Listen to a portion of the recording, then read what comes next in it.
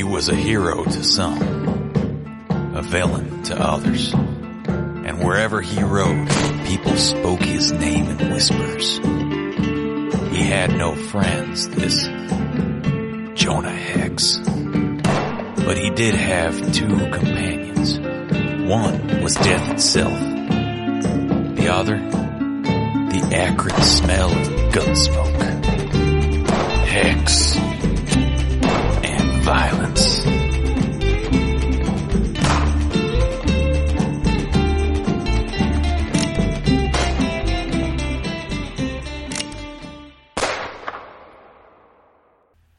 Welcome to, of course, the very first episode of Hex and Violence, and I'm Mike Gillis. And I'm Casey Dorn, and welcome. This is exciting. Hopefully you've just listened to episode 0, so we can tee it up. So we'll assume you know about who Jonah Hex is and why we like him so much. Yeah, and one of the things I think we're going to try to do as often as we do these episodes is try to find a common theme when we look at a Hex of two eras. Jonah Hex in the 1970s and then Jonah Hex again in a more modern context.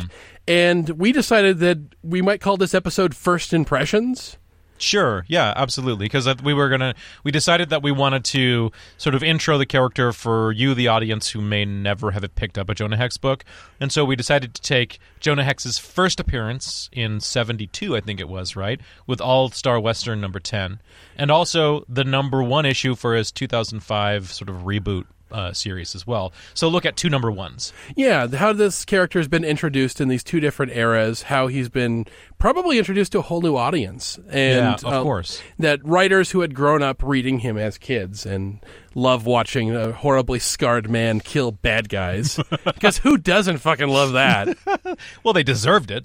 So we're going to get into Hex's very first appearance in All-Star Western number 10.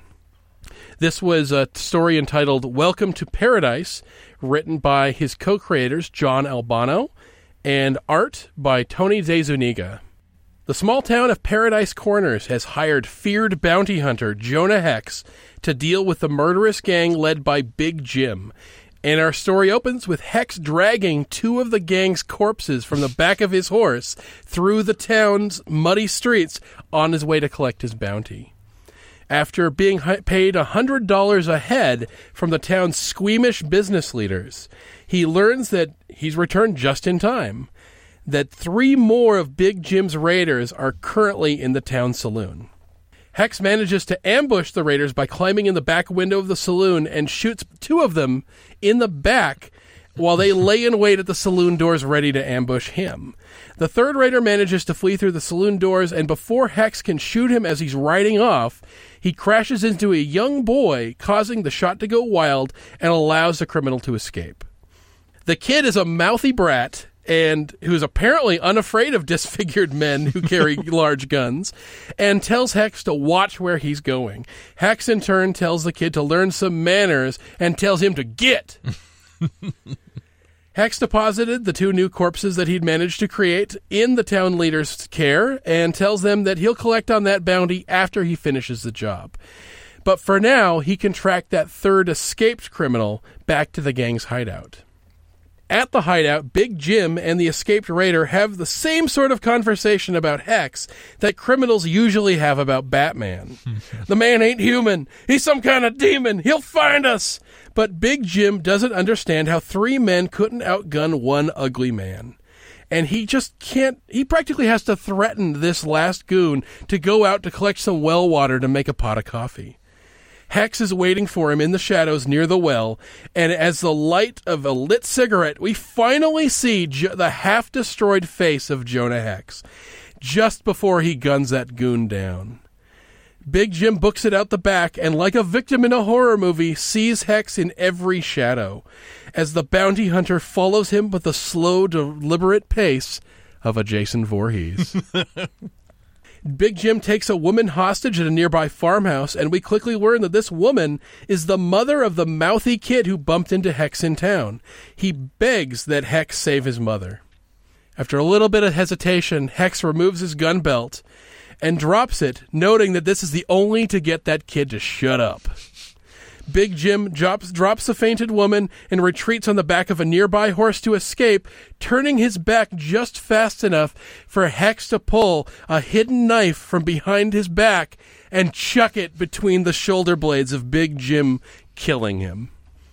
In town, Hex goes to collect his bounty, and conversation turns to the woman and the boy from the nearby farmhouse.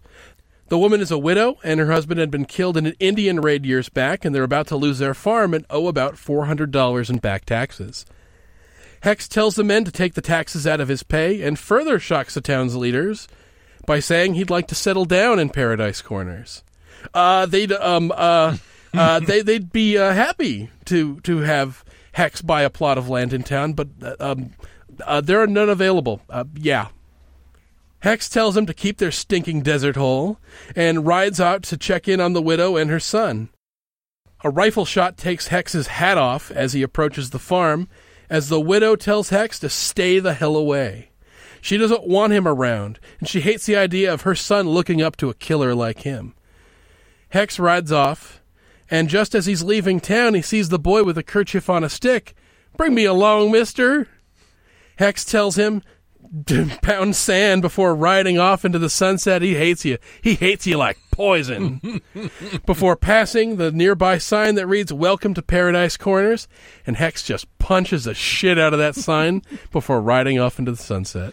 What's so glorious is that he's the 1/3 of this copy of All-Star Western number 10. The other two characters are El Diablo and Batlash, and so overshadowed them that 3 episodes later it's all Jonah Hex. It's all Hex. It's all Hex. Maybe somebody gets a 5-page backup. Sure. But this stopped being an anthology book and became a Jonah Hex series. I mean, he's like the Terminator. Like, he's utterly unstoppable.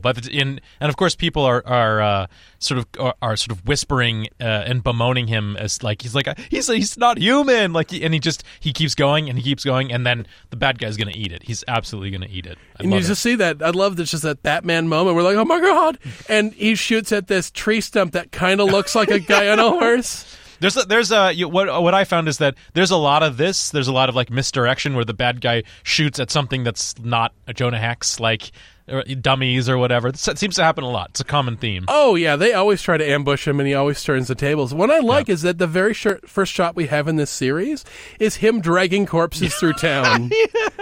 That right off the bat, we know what this dude is about. I like that they kind of keep his face in shadows in this first story. Of course, yeah, and the reveal of like lighting the match, where you first see like the bulging eye and the droopy scar, it's a fantastic reveal. Oh, I love it, because his face is just turned the other direction, so you don't get to see what it is. What the characters' reactions are having to him. This is really where Tony DeZuniga's art shines. Is that there's a grittiness to this, is an organic ugliness that you don't get in a lot of superheroes, because superheroes are all about sort of that idealized form.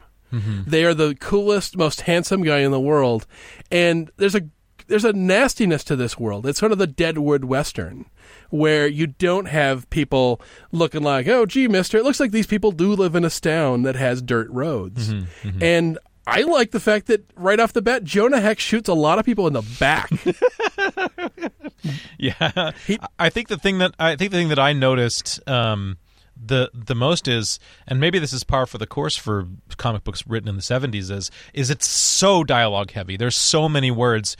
There's a lot of telling and not showing, and maybe telling and showing. And there's even so much thought bubbles that are sort of overly explaining what's going on or what someone's going to do. It almost like maybe it's just an era where they're afraid to let the visually tell the story, but every panel has words in it. Oh, yeah, it's definitely something where we see the evolution of comic books. Yeah. This is from what they call the Bronze Age, between the mid-'70s and the mid-'80s. So we were kind of moving in the direction of modern comics, and it was a lot more decompressed than Silver Age and Golden Age stuff, which would have told this story in 8 pages rather than like 20. Right. But yeah, I think you can see that a definite modern era comic has fewer words and does it more visually. There's more of an influence of film in it. Mm-hmm. But the thing I really love is that without saying anything, Hex kills the last bad guy when his back is turned. I mean, these are the sort of kills that a Klingon would be livid about. He doesn't. There's a practicality to him that I like.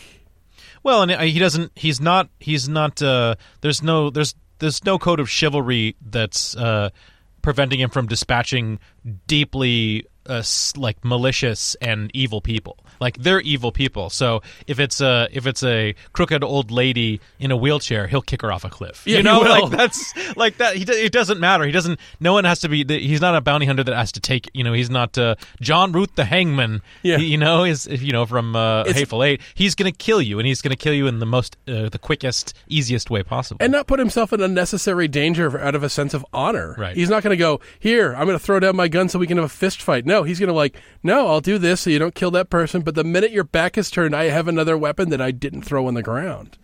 And I don't care about honor in that regard, because that's bullshit.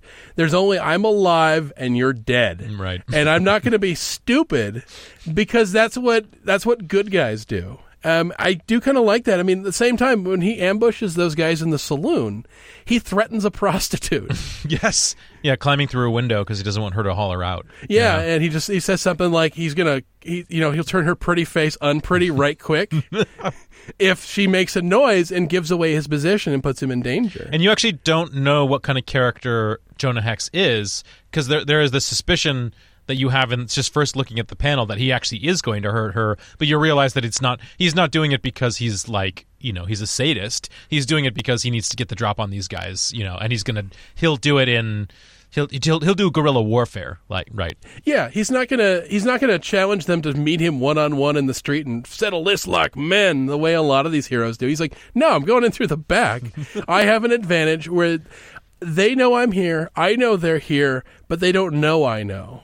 Yeah. And of course I'm going to go to the saloon. So they just figure they just get the drop on him, but he gets the drop on them. And that illustrates what you would set up in our episode 0, which is that Jonah Hex is smart. Jonah actually does have an out. He has, even if he doesn't have a plan in the moment, he's always got a redundancy somewhere. Yeah, there's an element to this guy that isn't just, I'm going to run in like the Terminator, where I'm not afraid of getting shot, that I am vulnerable, I'm not bulletproof. You're right, he is more Batman than Terminator for sure, because that Batman does have a plan, and Jonah Hex does too. Except Jonah Hex is not afraid of killing. Yeah, no. That's the thing. I don't think Batman would hit you in the back that way. He'd probably do stuff to throw you off your game, but he'd still do it to your face. Jonah Hex will scare you, and while you're running away scared, then he's going to throw a knife at your back. Then he's going to hit you with like a rope and drag you into a lye pit or something. Then he's going to hang you. He doesn't care. He'll grab you out of your bed. And what I love about this is this establishes, the first one establishes really how close to the TV Western formula that part of the Jonah Hex sort of style is. I mean, he's the guy that doesn't have much to say. He's just usually helping the townsfolk out. He does this often. Bandits and bushwhackers are the bad guys. He'll walk into the sunset at the end, and above all, he is honorable and he's generous, and he does protect the innocent, and he does try to make things right as much as he can, even though he's in a lawless place. He's in a lawless land populated by murderers and malcontents. You get the same thing. There's a trope that pops up in a lot of Conan stories, which is the treacherousness and the hypocrisy of quote-unquote civilized people. And that these are all upstanding business leaders and citizens who have top hats and have shiny buttons on their jackets and stuff like that. And these are all people who are happy to use people like Hex for the service he provides, and they're too squeamish to do that stuff themselves, but they want they're not above it happening. They just don't want to have to see it. Right. And the minute they don't need him anymore, the minute the job is done, he becomes a brute that they just want out of town because he's going to bring down property values. Yeah, they mention something about it because they're talking about him as he leaves, and they're saying like he should just go back with his savages, back to where he not in an honest place like this. And I didn't know if this is probably a case where they were trying to draw the parallel between Jonah Hex and Native Americans and Indians, as they used to call them savages, right? The heathens and savages. And of course there is a connection between Jonah Hex's life and Indians, but he's sort of treated in that same way where he's someone who can't possibly belong to polite society. He doesn't fit in polite society, civilization. I'm not even going to say my life has been like Jonah Hex's, but when you're somebody who kind of knows how to draw, but you're not a popular kid, that other people in the group don't like you. You get grabbed for a lot of group projects, and people are super nice to you because they really just want to use you for their project. But they don't give a shit about you. The minute that stuff's done, you get that moment in every movie where they're chasing you away with fucking rocks. And you're just like, you know what? Fuck you people. And I think Hex gives people an opportunity to hang themselves with their own words. But he's still somebody who, at the end, is not afraid of subverting that moment with a little kid where it's kind of like, it's like a Coke commercial. It's like, gee, mister, you're not so mean. He's just like, beat it, kid. No, he does the Harry and the Hendersons, get out of here! Get out of here! Yeah. Of course, he doesn't hate him like poison, but it's the one thing that's going to keep him safe, Yeah. That it's just not safe being around him. That, as they say, death follows this guy around. Yeah. I sort of had this thought here that you get that glorious moment of pathos with him at the end where you see the glimpse of what he might want to do with his life. Like marrying this woman and taking care of this child is something that he might have had. He's probably still holds on a little glimmer of hope that he might actually have this one day. But you can tell that his past, his reputation, his face, and the prejudices of others make it just impossible for him to have any semblance of a normal life. And that's sort of part of the heartache for the character. That the one thing that makes him indispensable is a thing that makes people want to use him, but once you're done, fuck off. Yeah. And, we don't want to see you around here anymore. And there is a kind of a Conan story that follows the same thing where I think Conan saves some prince from some dungeon. And the whole ride back, Conan is being told, we're going to name a holiday after you. There's these statues. We're going to rain all this stuff down on you. You're going to be captain of my guard. And the minute that they get to the borders of this guy's kingdom, Conan just kind of pulls a knife and goes, okay, that's far enough. Listen, this isn't the first time I've done this. You're not the first person who said they're going to shower riches down on me before kicking me out of town like a dog. I'll take what you got on you right now. Takes his small packet of gold and says, think we're even, and just rides off for that guy. He's just on the borders of his land, so he's safe. So fuck this. I'm not a sap. And I think Hex is kind of like that, but there's that little part of him that I think is a little bit more sentimental than Conan, that he kind of wants and yearns for the possibility of that life, that he could be something more than just a killer, because I think people are constantly telling him he's just a killer. And he gets that door slammed in his face so many times. And he's a cynic, but I think he's kind of a damaged romantic on some level. Yeah, I think he's equal parts pariah and paragon, I think. Those two things are actually contradictory, but he himself is a contradiction. I mean, the whole Janus aspect of having one half monster, one half handsome man, Absolutely. So let's take a quick break, and we'll be back with another Jonah Hex story.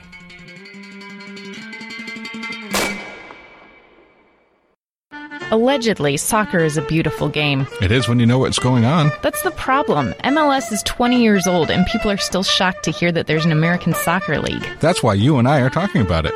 This is a discussion of American soccer for nerds and beginners. It's a good first step if a crippling soccer addiction is something that's missing from your life. Join the club. Celebrate the 20th anniversary of MLS by actually following the season. Hands-Free Football. New episodes every week at handsfreefootball.com. I wanna bring it back, but it's more than basic.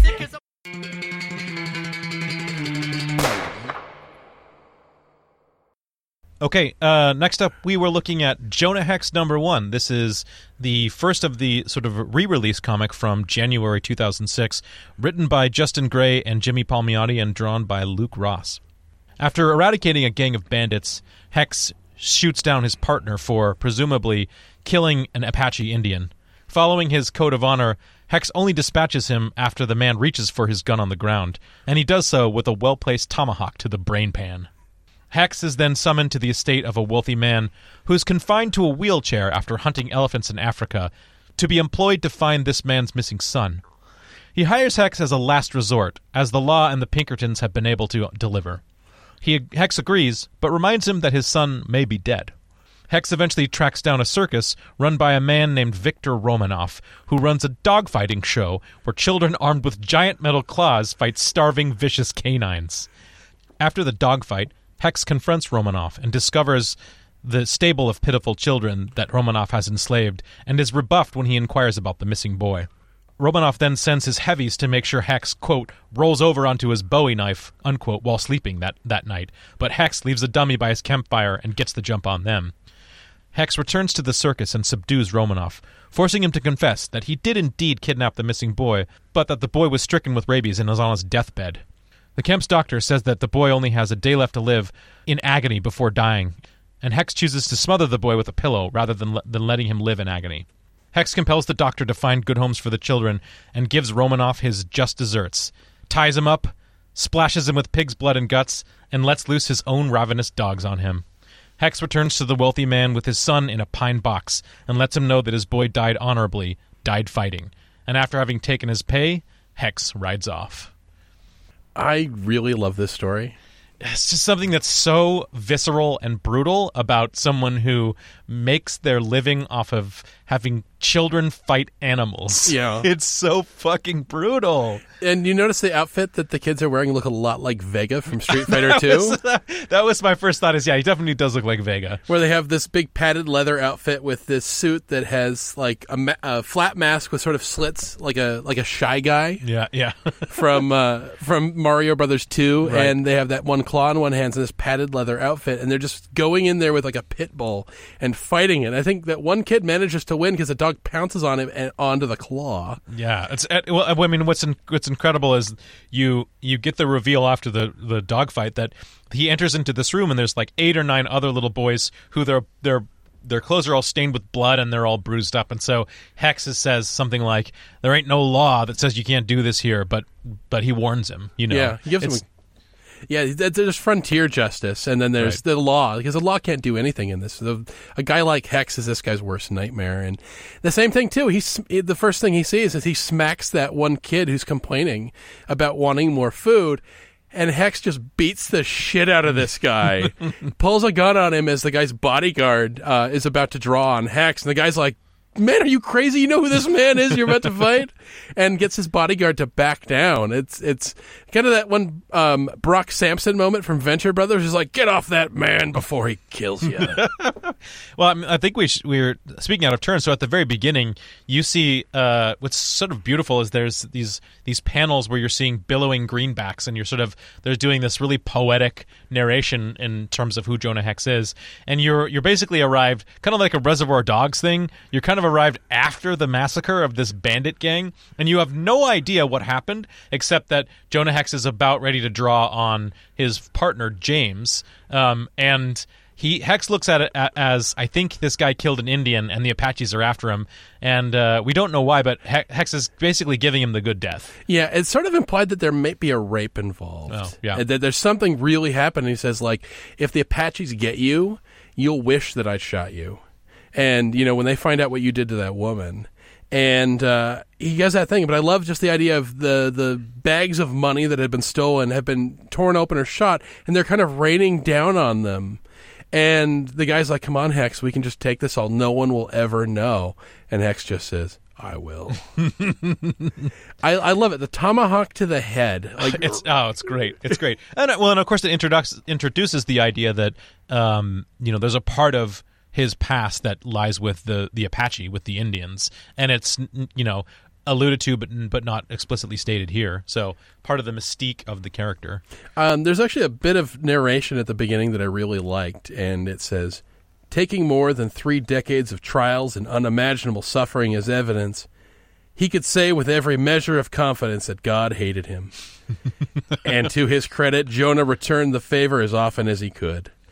When a man knows there's no place in heaven waiting on him, then he'd best be wise to cozy up to the devil. And so Jonah took it upon himself to dispatch as many sinners as hell could accommodate, and never look back." I think that the part that came out the most interesting to me is there's this refrain that he does twice. Seems fair. Seems fair. So he meets the rich man who's looking for his son, and his 3 corn-fed beautiful daughters treat him suspiciously, but then call him inside and give him a man's drink. And so he walks into this very wealthy man's parlor, and there's a photograph of him holding 2 giant elephant tusks, and the man says, I sure beat that elephant, but he put me in this chair, and his response is, "Seems fair." Yeah. And that's, of course, exactly what he says when the dogs kill Romanoff at the end, when tied up, covered with pig's guts. The fact that he says this to the man in a wheelchair, to his face, just like, You killed it. Fair trade. But I mean, think about the world in which Hex lives. He lives in the Old West. There's no such thing as a vegetarian, right? Animals are wild and dangerous, and people kill buffalo by the millions where he is. But he even recognizes that killing for sport of an elephant just to get their tusks is kind of foolish. And that the elephant got its licks in. Yeah. And he's just like, you fought it got you back. I just the seems fair. It's just so casually no fucks to give that I kind of love. Because he's about to get a job from this guy, and he's just like, yeah, fair enough. But what also sort of roundly illustrates his character is that the law and the Pinkertons, which if any of our listeners don't know, the Pinkertons were like the national detective agency of note. If you wanted someone to be found or maybe killed, or if you wanted evidence to be discovered, you hired the Pinkertons, and they would send a rough and tumble, hopefully clever guy anywhere in the country. The Pinkertons can't even find this guy, but Hex takes a day to find him. Yeah, this guy's the renowned sort of private police force that existed before the government was really reaching into the West. This is before, of course, they became famous for beating up on labor activists around the turn of the century as bully men. But yeah, the Pinkertons can't find him. Finds him in a day. I mean, Hex is just that good. But Hex also isn't afraid to push harder than most people are. Like, I think the Pinkertons probably wouldn't have beat the shit out of that circus owner when seeing him beat that guy up. Beat up that child who wanted more food. That he's not going to hold back. And I mean, the way he questions to get answers out of those people who show up to kill him in his sleep is there's the one heavy, and then there's that one guy who kind of looks like Dhalsim from Street Fighter 2. He's this lanky, tall guy covered in tattoos as part of the circus. Right.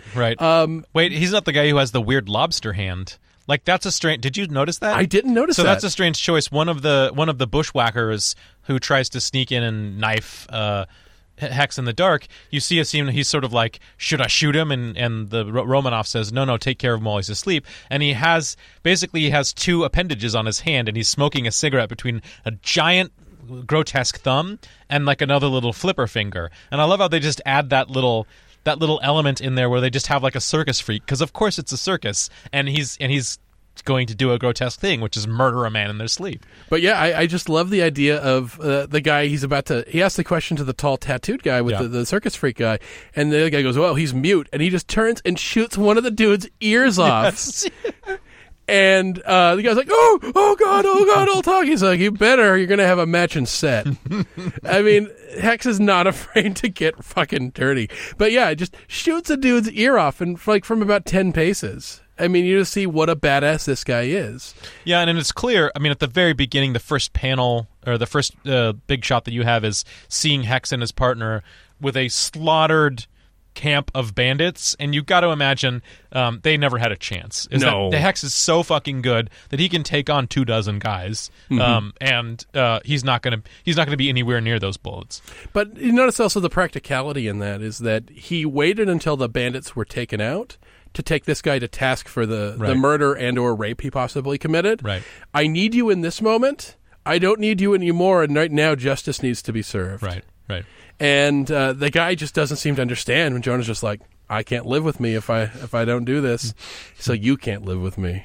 Yeah, and I think the what's also emblematic is that he, instead of telling him the man whose son he's looking for, instead of telling him a lie, he gives his son back. I mean, first he gives the honorable death to the boy who's dying of rabies and who's going to have only a single day left to live in agony. He smothers him with a pillow. I mean, he lets him have respite, basically. And he gives a lie to his father that he's basically said he died fighting, which is not technically true, I guess. Yeah, if you want to get super technical. But again, given that he could have just been thrown it in the kid's face that, he died in a bed, sweating and scared and shaking. But, he's not cruel in that way. He's cruel to people who deserve cruelty, but he's remarkably kind to people that are in vulnerable situations. And he sticks up for people in those situations. Like, what was it that he says when, Hex sees him, slapping that kid around? he says, "Oh, these boys need a firm guiding hand." He says, "Like, how about more guidance, a bit less hand?" Right. And again, he gives him like a fucking Ramsay Bolton death at the end. That you live by the dog kills and you die by the dog kills. He throws him the pig's blood. The look of horror on the doctor's face is great because you don't actually see viscera being ripped out of Romanov's body, but you see the sort of the camp doctor who has been a collaborator, obviously, in this terrible trade with Romanov. He's been helping patch up the boys when they get hurt in these fights, and you just see this look of complete horror on his face as what the dogs are doing. So you don't even really need to show, obviously, vicious canines ripping out a man's flesh. You don't. I love that you just see the guy tied, waking up on his knees in the middle of that and hit in the side with the blood like it's out of a pail. Just, and he goes like, And Hex's dialogue, which I wrote down, is, "Normally I'd hang you, but I figure your actions warrant something really cruel and unusual." It's such a... it's a Jonah Hex kind of justice, where this is what you did to other people, and this is how you deserve to end. Yeah, I think this is... We had this discussion, I think, when we did a Radio versus the Martian on Quentin Tarantino, where there's the sort of visceral, fucked up kind of violence, and then there's the fuck yeah kind of violence. And I think Jonah Hex is able to do both of those things very well, where the violence that you don't like to see is, and they treat it gracefully, as Jonah Hex having to kill a boy in his bed because he doesn't want him to live that last bit of rabies. But you are going to see him, blow holes in bandits' chests because fuck yeah, they deserve it. Of course they're going to deserve it. They're able to do that balance really well because violence is the way in which the plot is moved along in a Jonah Hex story, and they're going to use it to illustrate the morality of the character. And I think that it's done masterfully. Yeah, this is a guy who, I guess you could say, he's a weight on the other end of the scales, so to speak. Is that there's this unfair, nasty violence done all the time to innocent, vulnerable people. And here's a guy who does that exact kind of unfair, nasty, vicious, you will die screaming type violence, but does it to people who deserve it. Yeah. And I just kind of love it. And actually, I might disagree with you a little bit on the end of the story. It looks kind of like he's refusing payment. Oh, does he? It looks a little bit like he's getting on his horse while the guy's getting his checkbook out. And he looks like he's just kind of like, I can't take it. It's a bit vague. I don't know. Yeah, I couldn't catch that at all. I actually didn't catch it at first, and then I'm sort of up in the air, but it kind of looks like he might be just going, I can't take money for this. And that would be in character because at the very beginning, of course, is all of the money from the bandit raid just flying off into the stratosphere, and he just doesn't care. It's interesting because he has a kind of code where there's shit he just can't live with, and there's shit that he can. He can live with a lot of nasty shit. He can live with a guy chewed up by dogs, but he's not going to rob anybody. Mm-hmm. And I think it's an interesting code. Again, we get into that kind of Sandor Clegane, the Hound kind of morality. Yeah. There's things I won't do, and there's things I will. And there's things I will when they suddenly become necessary. Like, yeah, I'll kill my partner when he deserves it, but I have to kill these other bad men first. Well, should we move on to the coup de grace, the kill count? Oh God! I think I didn't have any quibbles about your count. So why don't you go for All-Star Western number 10? Okay, so we open the story with the 2 dead gang members being dragged by Jonah Hex's horse through the town. Then you have 2 more shot dead in the back. Yes, in the saloon.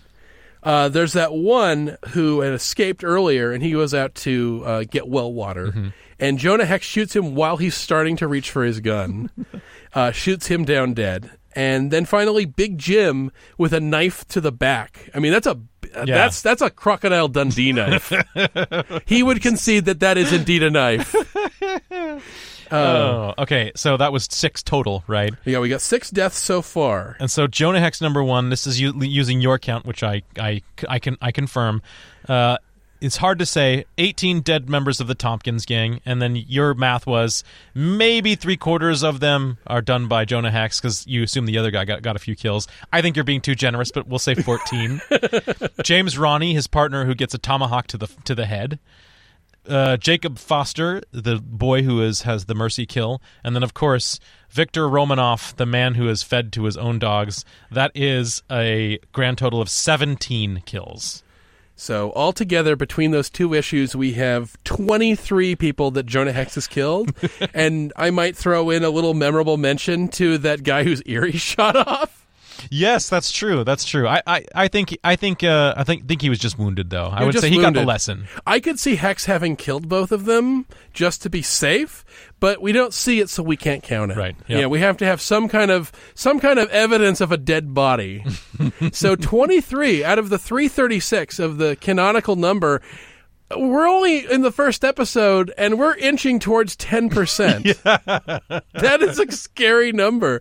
Are there any deaths in particular that you really liked out of this one? I mean, obviously, Victor Romanoff's death is the most satisfying. It's clearly the most satisfying. But there's something to be said for when he dispatches James Ronnie, he waits for him to pick up his six shooter on the ground, and as he's bending over, then he delivers the tomahawk to the head. I do. I love that the gun that he's picking up isn't just sitting on the ground. It looks like it's been dropped in such a way that the barrel is sticking out of the ground, and he has to pull it out like Excalibur. So it's down there, handle up, and he's just like, see it, grab, and he goes, shunk. And I just love it because it's remarkably both gory and not graphic, where the dude's going back, and you just see the silhouette of that thing right between the eyes. And, there's a couple things. Jonah Hex has a tendency to sometimes pull back on some tomahawks or, like, cavalry sabers, and some of those are the most fun. Mm-hmm. Absolutely.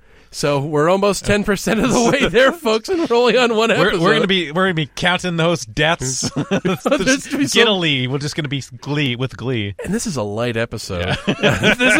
this is actually a couple of slow days for Jonah Hex. There's gonna be a couple times where he's killing them at least 5 and 6 at a time. So with that, we want to thank you for being a part of this. Yeah, and I think we should do one of these again very soon. Absolutely. Let us know what you think. Go to radioversusthemartians.com. Let us know if there's Hex stories you want to see. Is there a certain theme you'd like to see us cover? We're definitely open to hearing it. There are, 40, maybe almost 50 issues of Jonah Hex. Years of Jonah Hex. Yes, absolutely. Not just issues. There's well more than 50 issues.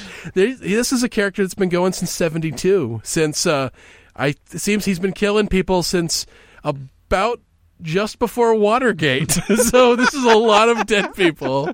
So we'll see you guys in the near or distant future. Okay, bye-bye.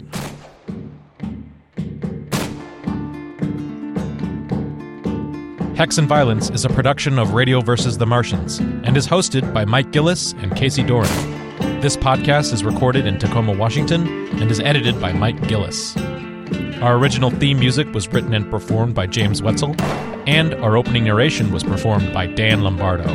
Special thanks to Sam Mulvey, Rob Kelly, James Wetzel, and Dan Lombardo. Please take the time to rate and review us on iTunes and Stitcher, and follow us on Facebook and Twitter. And you can find us online at radioversusthemartian.com.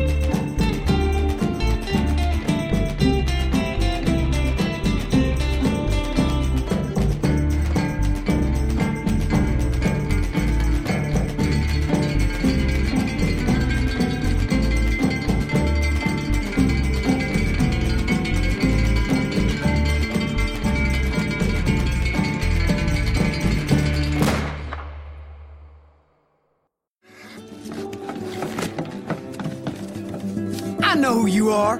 You're that Jonah Hex. Congratulations. I could shoot 6 bottles off a fence and not miss a one. Who gives a damn?